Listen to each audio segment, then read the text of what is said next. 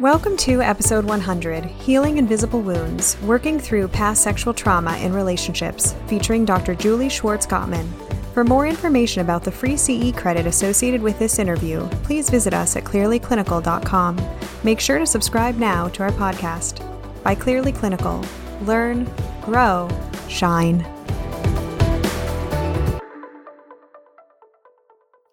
Hello to our listeners. Today, I am delighted to be joined by Dr. Julie Gottman while we talk about the relational impact of past sexual trauma. Post-production note. This interview contains discussion about sexual trauma and acts of sexual violence. All vignettes shared herein are either using fictitious individuals or with written permission by the involved parties. Dr. Gottman is a licensed clinical psychologist and the co-founder and president of the Gottman Institute.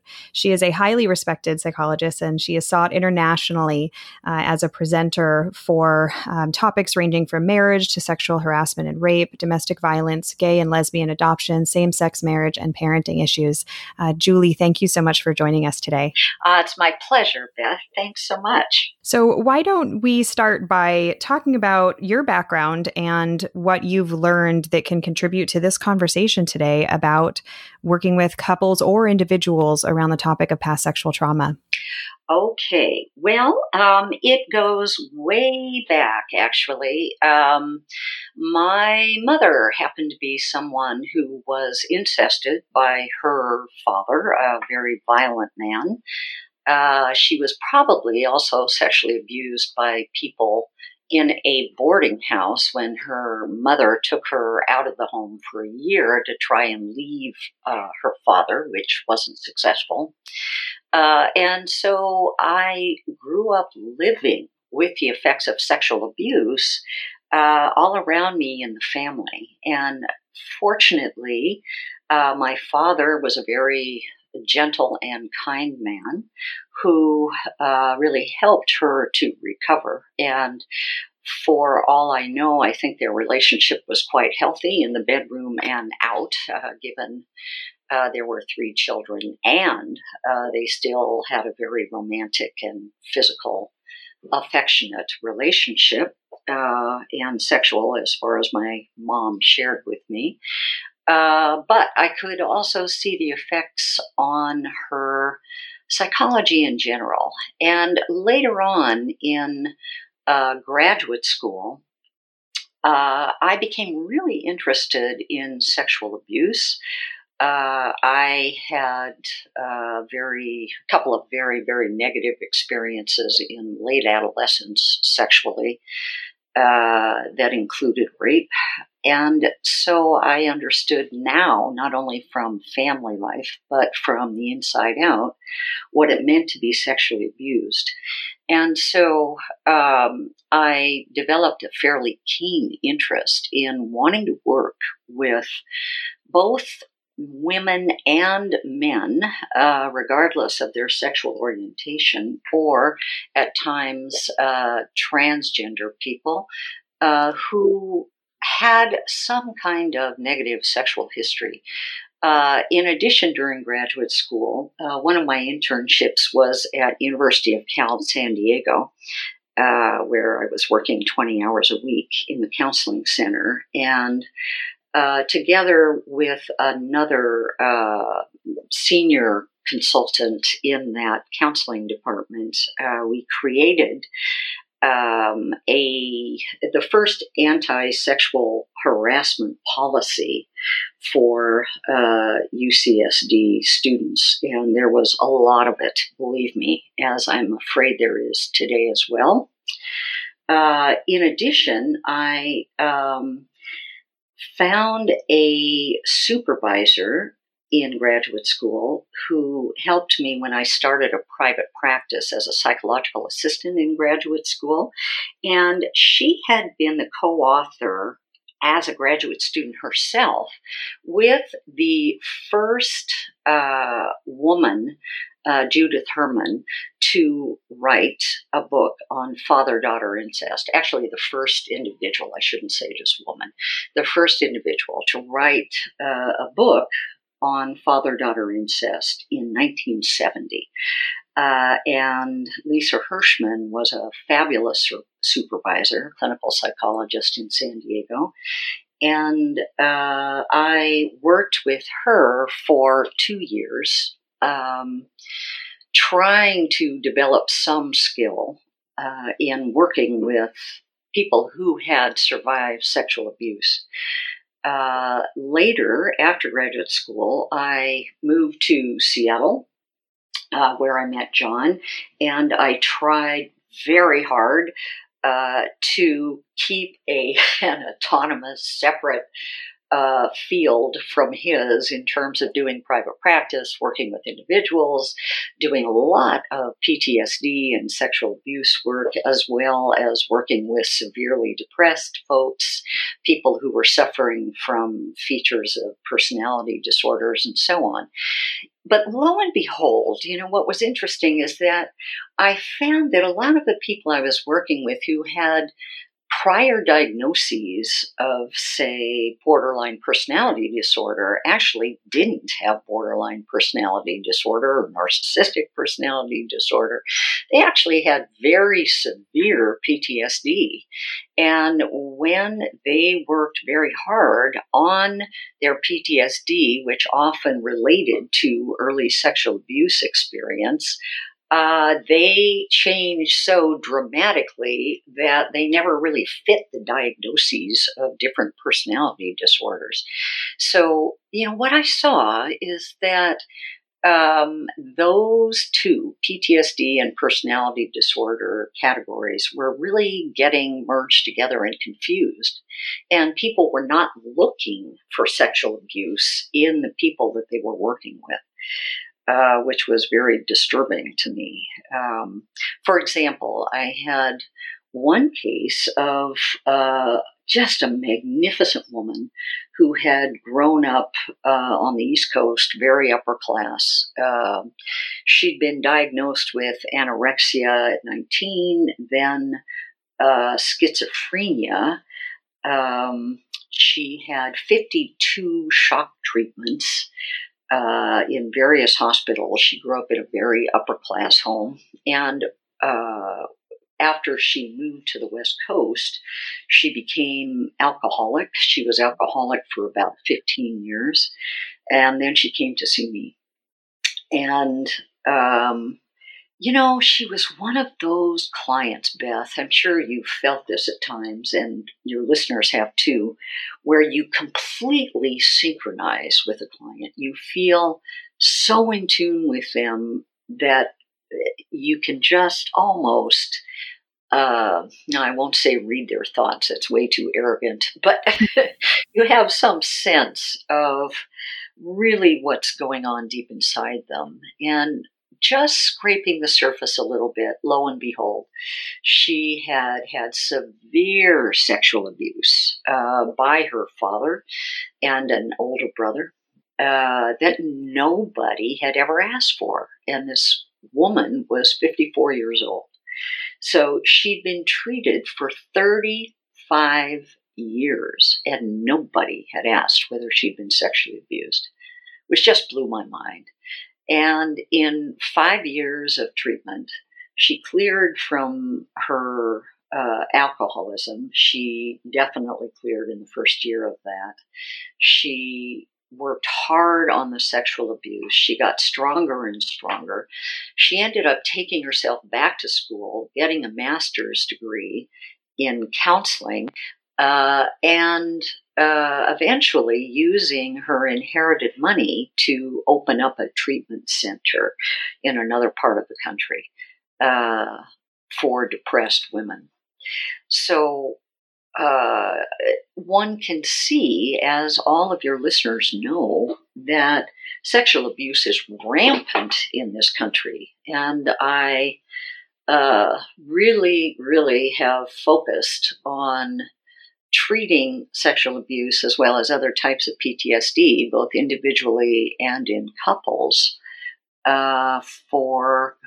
since 1980 or so, whatever that is, almost 40 years.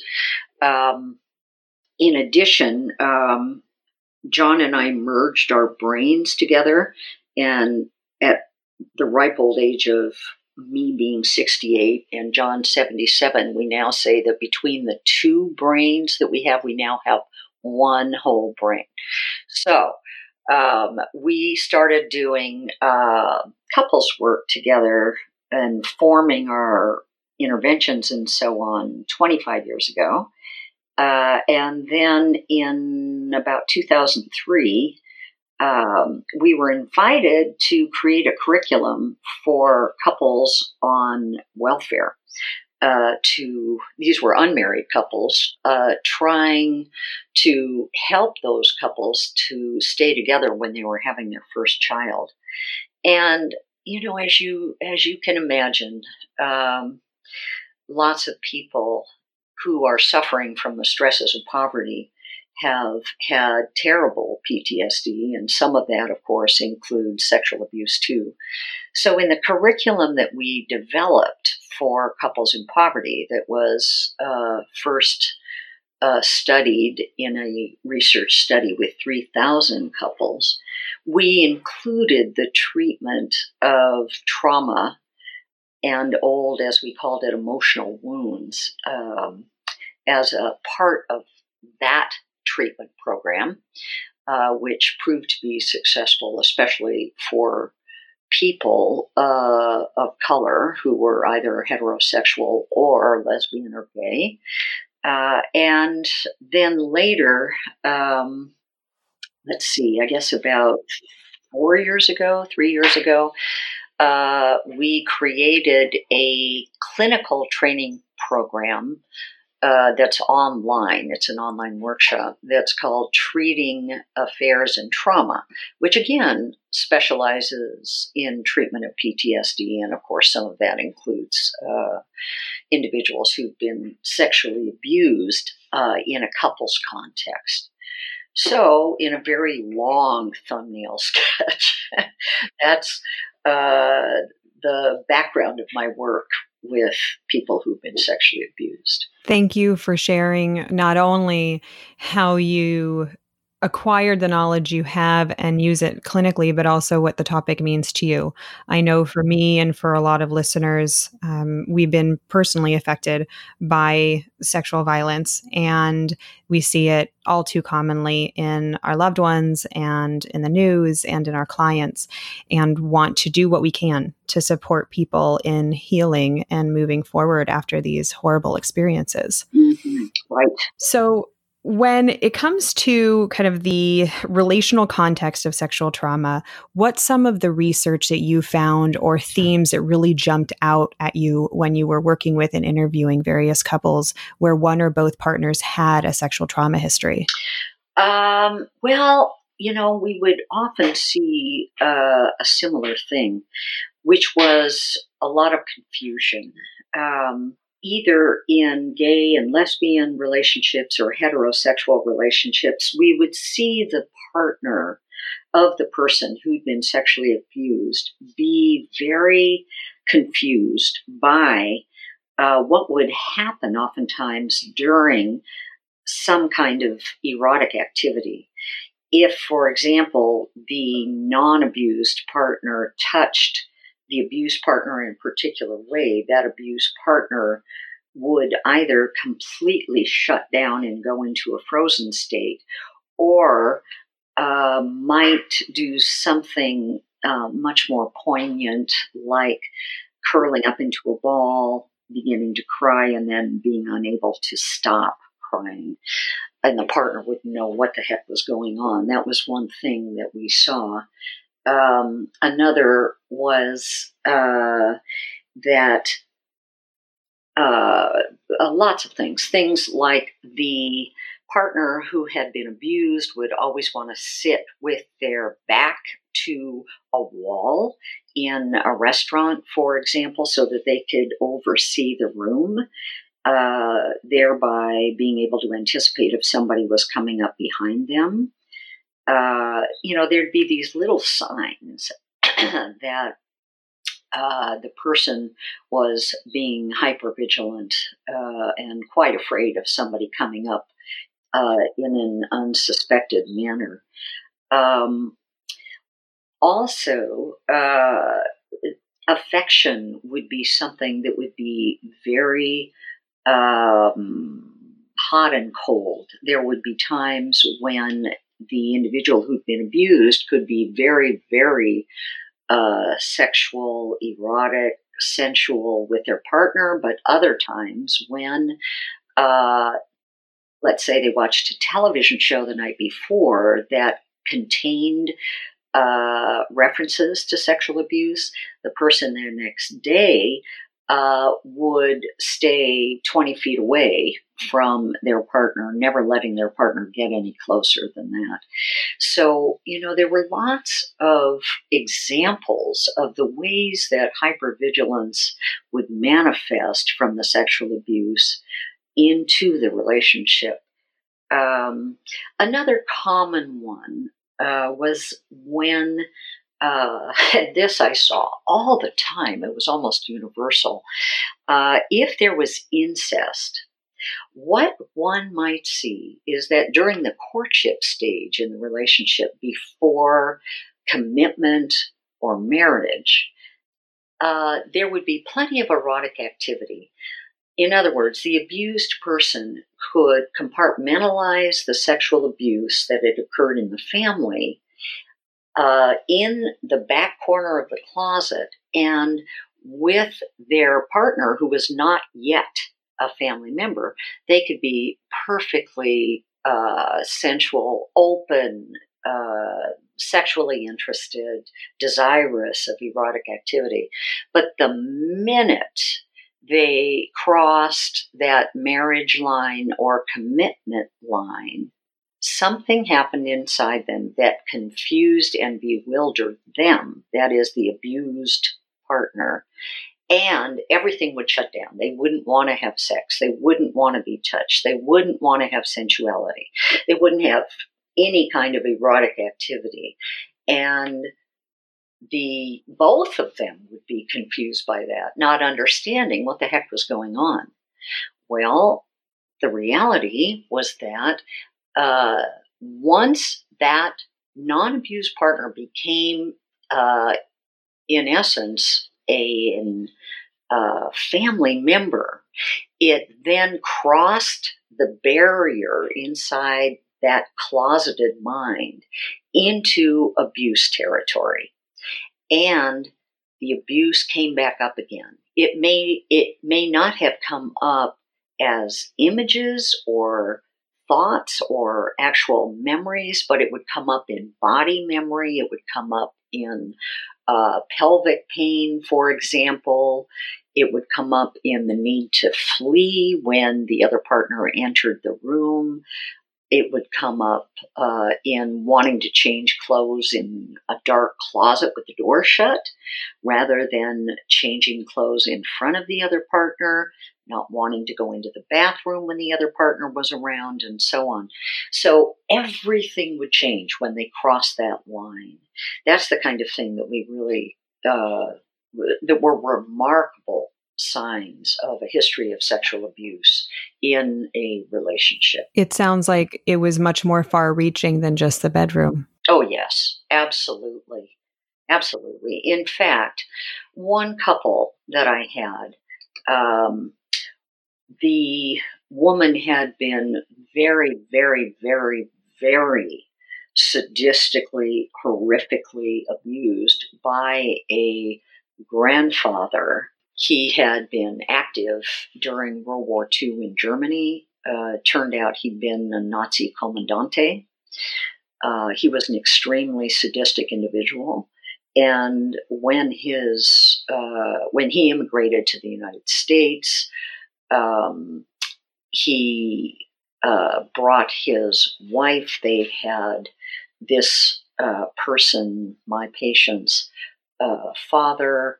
The father may have been sexually abused. I'm not sure. But this grandfather lived on the farm where his son and daughter-in-law and then their child, their single child, lived as well.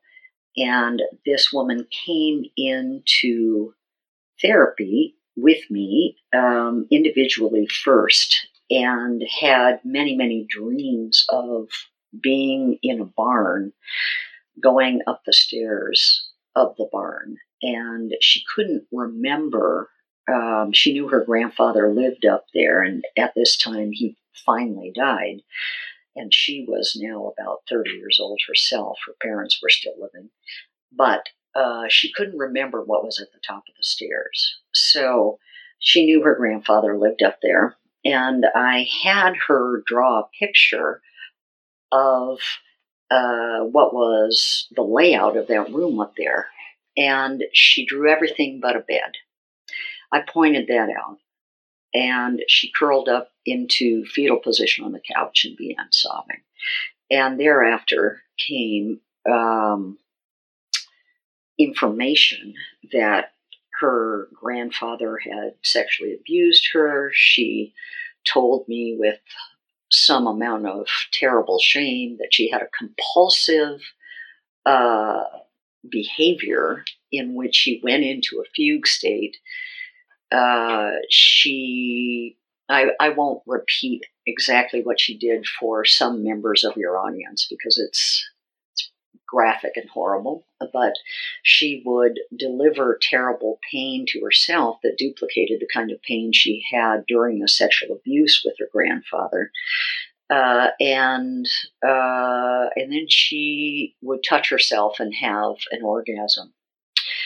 And this woman was a classic example of having been quite open sexually and erotic with her partner before marriage, and right after marriage, everything stopped, and she hadn't had sex since she married 7 years earlier. In fact, she could not stand any closer than about 25 yards from her husband. Couldn't get near him.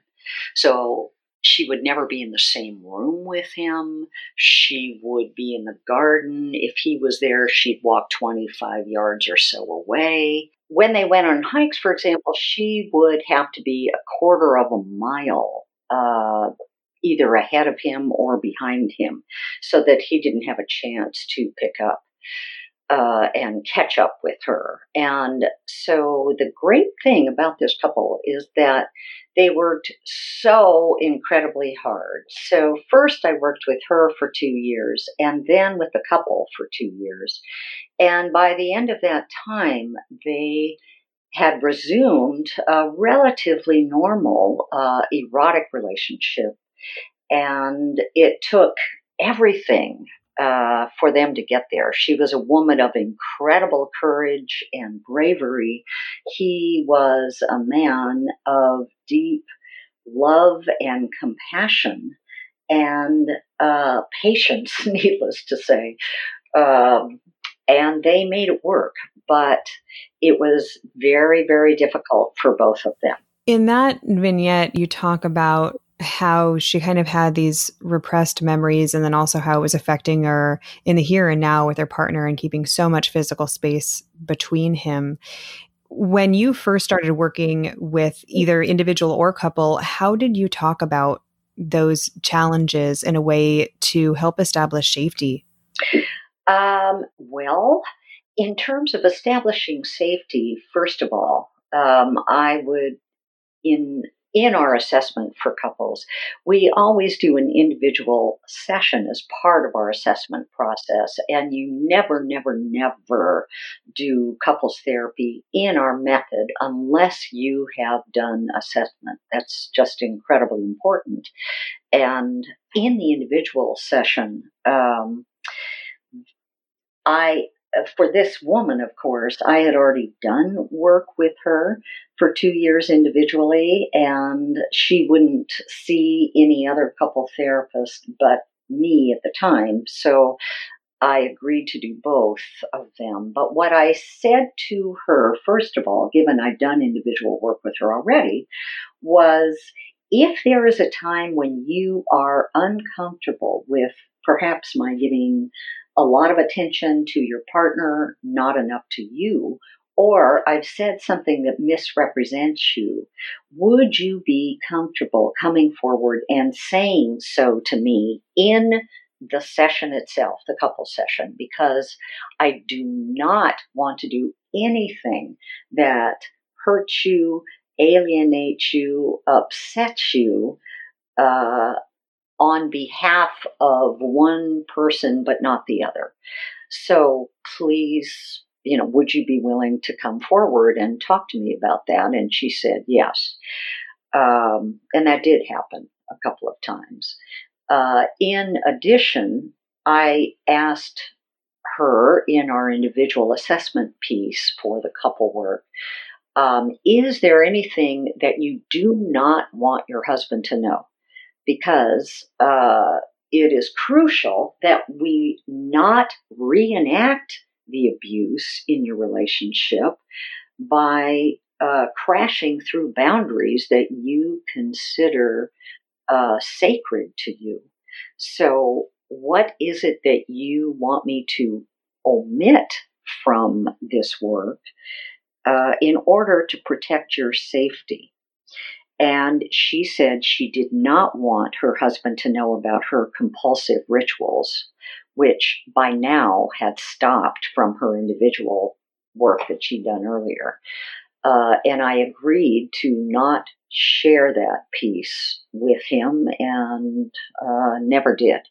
So it's very, very important to get a sense from your client individually first who has been abused, what boundaries they want to keep in mind and protect. And of course, some people who are just jumping into couples work without having done individual work with a therapist, or anyone for that matter, may not have any sense of what boundaries they want to protect and which ones are okay to permeate. And so one has to be very, very careful and give the client every opportunity to say, no, I don't want to talk about that. And to raise topics having to do especially with physical intimacy or touch in such a generalized way that nothing is revealed, and the person at the same time who's been abused knows that you may be approaching a topic that's uncomfortable for them, but you haven't specified anything. And thus, in that kind of early phase of bringing up something, they can say, I'd rather not talk about that. And you encourage them to do that from the very beginning of therapy if they're uncomfortable. Thank you for kind of breaking that down and the importance of establishing what I call a sacred space, a place that can be safe and you're allowing the client to lead the way in a way that's comfortable and at their own pace. Mm-hmm. When you're working with somebody individually and you as a provider start to think, hey, maybe bringing in that partner might be a good idea, how do you personally decide when to bring up that topic? What are some ground rules that you basically need to have established to know with that individual that it may be safe to now transition into the couple space and bring that person into that sacred space? Beth, that's a really wonderful, wonderful question. It's actually not that difficult to discern the right time to bring in a partner. One can at least suggest doing so when the person that you're seeing, the individual that you're seeing who's been abused, keeps referencing the relationship, keeps referencing what their partner is doing that's making them uncomfortable. And the way one brings that up is very important too. So the way I will do it is to say to somebody, let's say the person's name is I don't know, Cherie. Cherie, I'm hearing you bring up your partner quite a bit, and how when she comes towards you from behind, Cherie, you get extremely upset and turn around and often will say something sharply to your partner. How would you feel about bringing in your partner for just one session to help the two of you negotiate how she can help you feel more safe in your own home by doing such things, for example, as not coming up behind you and then touching you? What we might want to do, Cherie, is to just talk about a variety of ways that you're feeling unsafe. And then either you or I can share with your partner those ways, not as a criticism of your partner or any kind of put down, but as information that can help her to help you feel safer in your own home so that she can build a better trusting connection with you. How would you feel? It sounds like you really invite the client into the conversation about whether or not to invite the partner. So let's imagine that Cherie's partner has come in for that session. How do you start? What are some interventions you use? Knowing this is all specific to each individual case, but what are some things that you found to be particularly impactful if you're working with a couple for a really limited amount of time on a very specific issue like this one? Okay, so let's say I've been working with Cherie for a while. She's worked through some of her sexual abuse. Of course, this is not absolutely crucial. You can also begin with a couple right from the get-go, working on their relationship rather than the individual first. But in this case, let's say we've already done some work. We've had a session or two where Cherie has composed a list for herself of the ways that she feels unsafe. And in particular, what would help her to feel safer. So she's taken each one of the specific ways her partner, let's call her partner, let's call her partner Casey. So Casey has inadvertently triggered some of Cherie's PTSD around Cherie's sexual abuse. So we flip those negative ways that Casey may have triggered the PTSD into what would be a better way for Casey to handle those particular moments in the home. Then Casey comes into the session. I say to Casey, I do a little bit of trust building first. I talk to her about how she has really been trying hard in this relationship, from what I've heard from Cherie, to help Cherie feel safer. And let's say that Casey knows about the sexual abuse. So I asked Casey, would it be okay for Cherie to let you know some ways in which you can do positive things for her to help her feel safe? So Cherie might say, for example, and she doesn't say, rather than doing this, do that. She only puts out her positive need. So Cherie might say something like, Casey, it would really help me if my back is to the door of a room and you come into the room, before you come up behind me, you call out, hi, Cherie. So I know that you're there. I can turn around and greet you face to face. That would really help me. So in that way, Cherie gives a positive example of what she needs. Then I would check in with Casey and ask Casey, how does that sound to you, Casey? Would that be something you feel comfortable doing? Now, if Casey, let's say, gets a little bit defensive, or says something like, I don't know why I have to do that. Then what I would move into is what we call the Gottman-Rappaport exercise. The Gottman-Rappaport exercise or intervention is where one individual partner says what she needs in the positive framework, what you do need rather than what you don't need.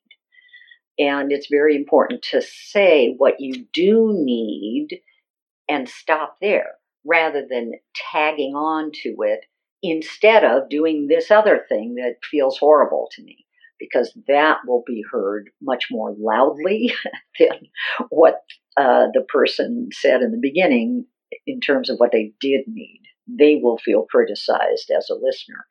So you just have the speaker say something that they need in a positive way to the other person. And in that way, the speaker is giving the listener a way to shine for them. Then you ask the listener to please summarize what they just heard the speaker say. So there you have a little bit of effective listening, right? So the listener then, if the listener gets defensive, then you explain the whole Gottman-Rappaport process to them, where the speaker says only what they do need, which gives the listener a chance to shine for them. That's a really important thing. And a listener has a much easier time listening to a positive request as opposed to something negative that they're doing wrong, because they'll often hear that as criticism, especially in a distressed relationship. So again, the speaker says something positive to the listener, and then you ask the listener to summarize what they heard the speaker just say. And if it's something that's fairly significant or deep, what you might follow up with after the listener has summarized what the speaker has said is the listener asking the speaker the questions that are found in our Dream Within Conflict intervention. And our Dream Within Conflict intervention in the Gottman method are big open-ended questions that really get to the heart of why the speaker's request or position on an issue is so very important to them. So the listener would then be given a page with the Dream Within Conflict questions. There are 6 of them listed on the page, and the listener would be asked to read aloud each question to the speaker and then just listen to the speaker's answer. And the listener doesn't bring up their own point of view about each of these questions until they reverse roles, and the listener is now the new speaker. So the questions are things like, are there any ethics, values, or guidelines that really are a part of your position on this issue? Is there any childhood history or background that influence your position on this issue? Why is this so important to you? And so on. So you're getting down into the heart of why the speaker's thoughts, requests, position on an issue are so important to her or him. Then they reverse roles. And I could imagine in this case of Cherie and Casey saying something like, well, I don't want to have to call your name because I really love to surprise you. And surprising people is something that I really find funny and silly and warm and affectionate, and that's how I was raised in my family. And so, etc. Then it would be Cherie's role as now the new listener to summarize what she heard said by Casey, and so on. So, when you have something that's really in conflict, you move from what we call the Gottman-Rappaport, where there's an introduction to an issue, and one person stating their position on an issue in a positive way, or what their need is, what their request is. The listener summarizes it without bringing up their own point of view to make sure they've got it right. And then you can move, as a therapist, you can move them into what's called the dream within conflict exercise as part of our method, in which the listener asks these deepening questions to really understand why the speaker's position is so important to them. Then they switch roles, with the new listener repeating back what they hear the new speaker saying, but the new speaker having to present their own position in a positive way as well, not a negative way, not a defensive way. And then the new listener, again, using those dream within conflict questions, and learning more about the new speaker's position on the issue. Then they can move into compromise. And we also have a special exercise for that called the 2 oval exercise. So let me give you an example of, let's say, a deeper issue that classically comes up with couples where there's been sexual abuse. And of course, it's, do we have sex or do we not? And by sex, most people think that's some form of genital stimulation or intercourse. Well, typically, the individual who's been sexually abused, especially in the beginning of therapy, wants no part of it. And the other person, who perhaps has a healthier sexual background, may want to have some kind of erotic connection. So they have a difference on that issue. Here's where doing trauma work is super important around the sexual abuse. And you need permission, again, from the individual who has been abused for them to delve into some of the things that happened to them as a child or as an adult, if that's when the sexual abuse occurred. So let's take another case. Let's take a case of, let's say, Bill and Stephen. So let's say Bill has been sexually abused. So Bill doesn't want to have sex. It's really gotten triggered. Bill and Stephen, thank you, administration, for passing DOMA.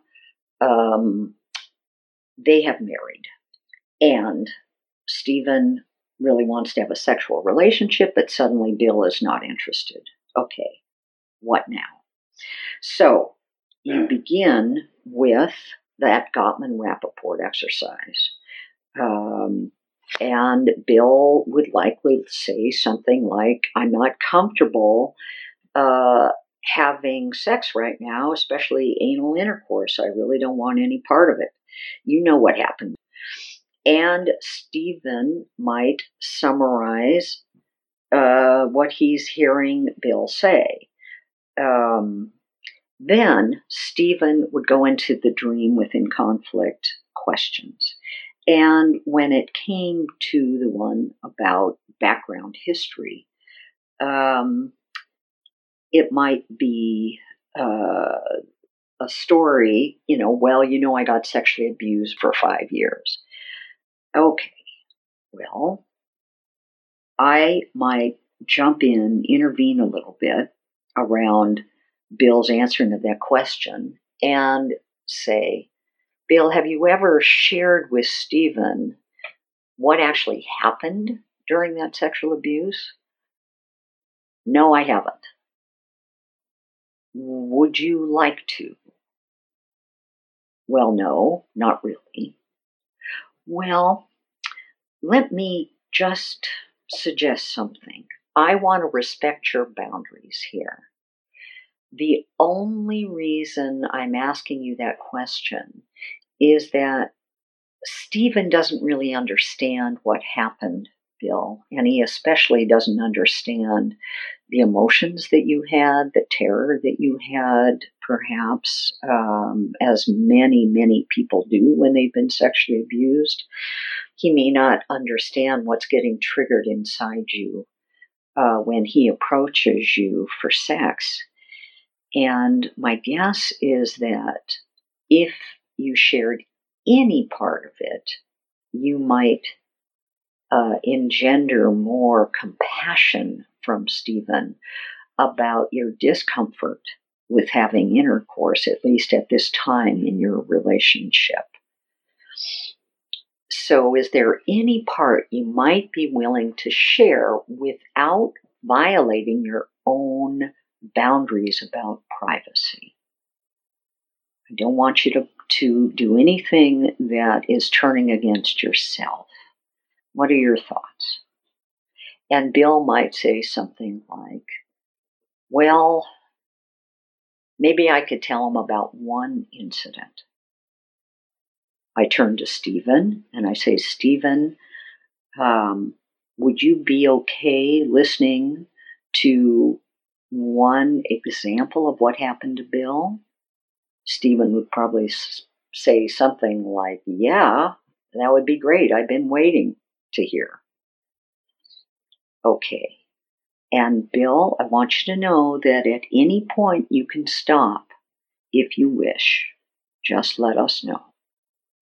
And then Bill would tell a story of what happened to him. He would tell that story to Stephen. And that's when everything shifts in the room. When the colors get sharper, the sounds become more clear, everything shifts into hyper focus. And you see the change on the face of Stephen as he's listening to Bill. And Bill may be telling the story with no affect, no emotions. But Stephen can really hear the pain beneath Bill's face.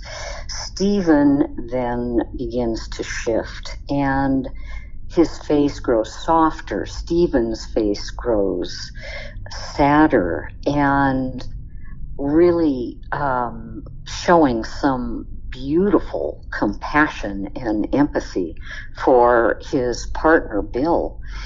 Then I might turn to Stephen and say, what are you feeling right now? And Stephen might say something like, I'm feeling really deeply sad and really sorry for Bill.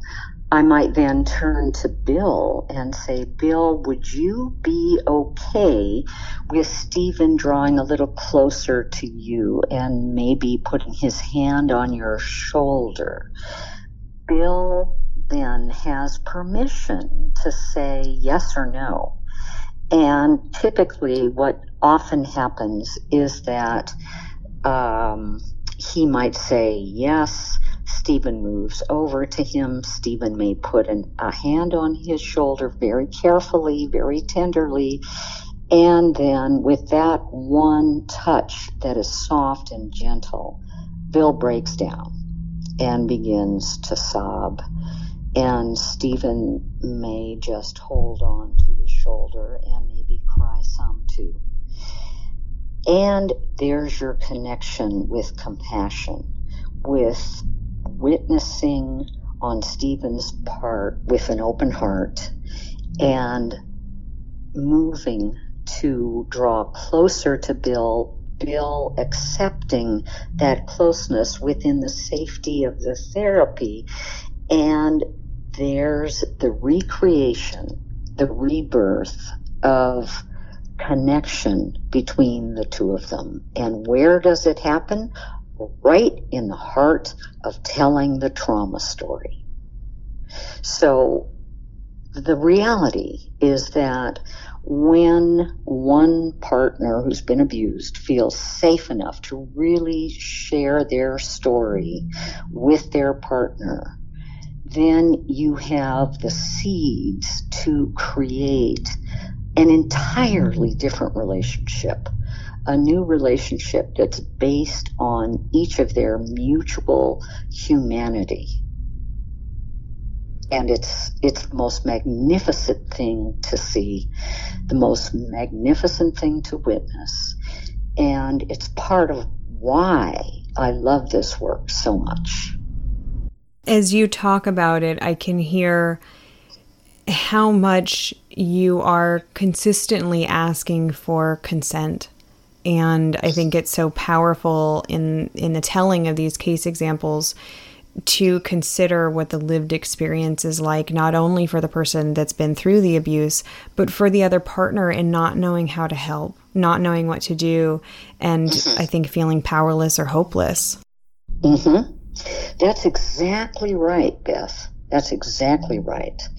So what we're really doing as a couple therapist there is you're helping the individual who's been abused to surface their trauma, then deepen their trauma story, and then rebuild connection with the partner that's based in compassion rather than anger and resentment.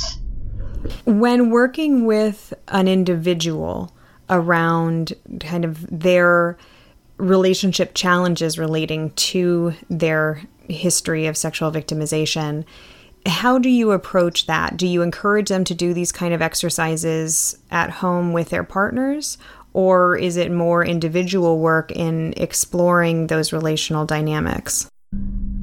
That's a great question, Beth. When I'm working with an individual and the partner is still at home, I do not encourage the individual to go home and try to do some couple exercises with their partner. The reason I don't is that the individual is often very fragile. I don't know the partner. I don't know how the partner is going to react.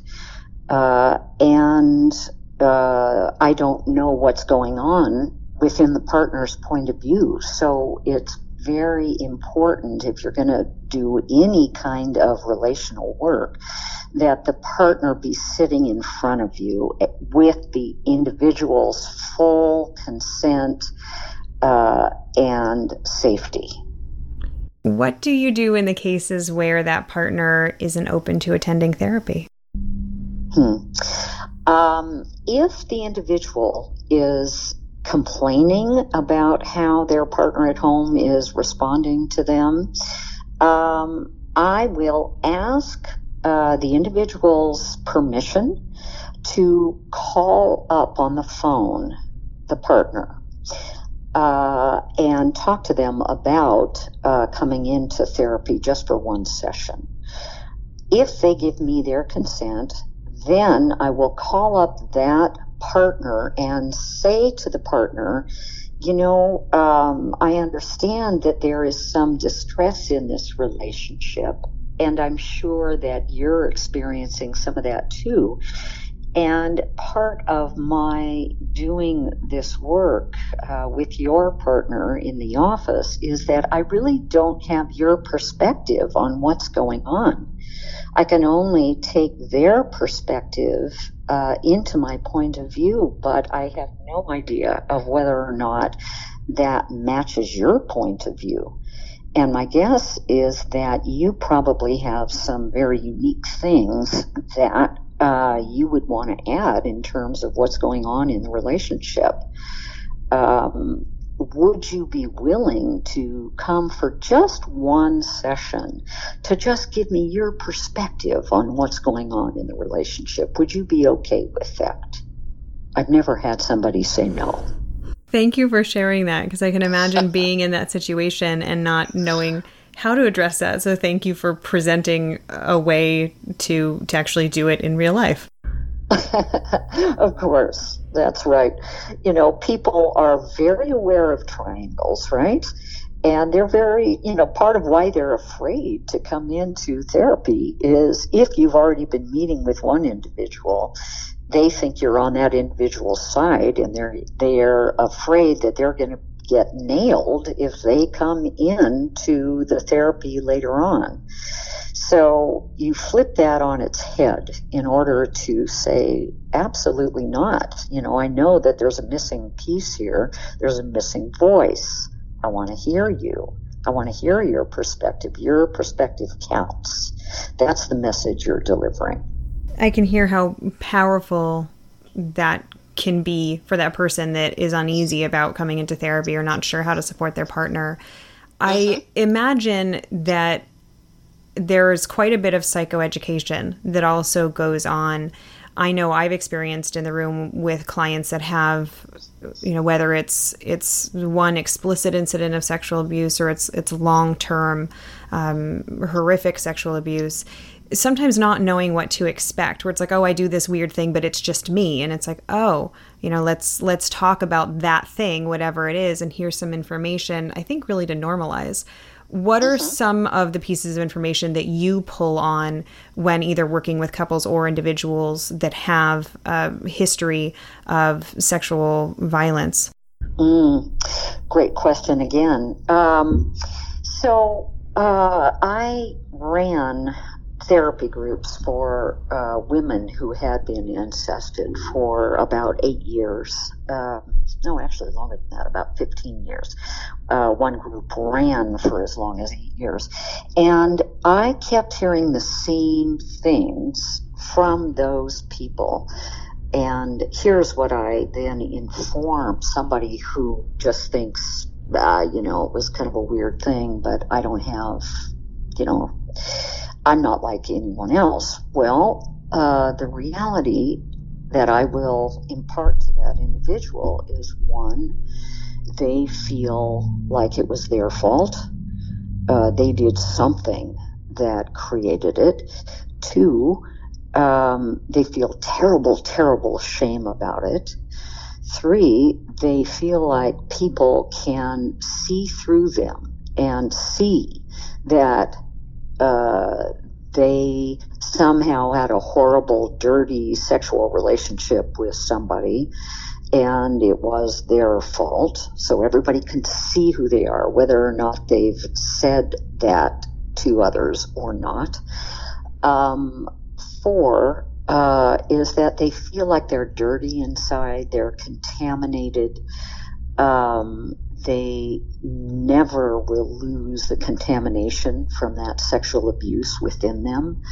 I had one client describe it as this giant blackness within them that filled up the cavity within their own skin.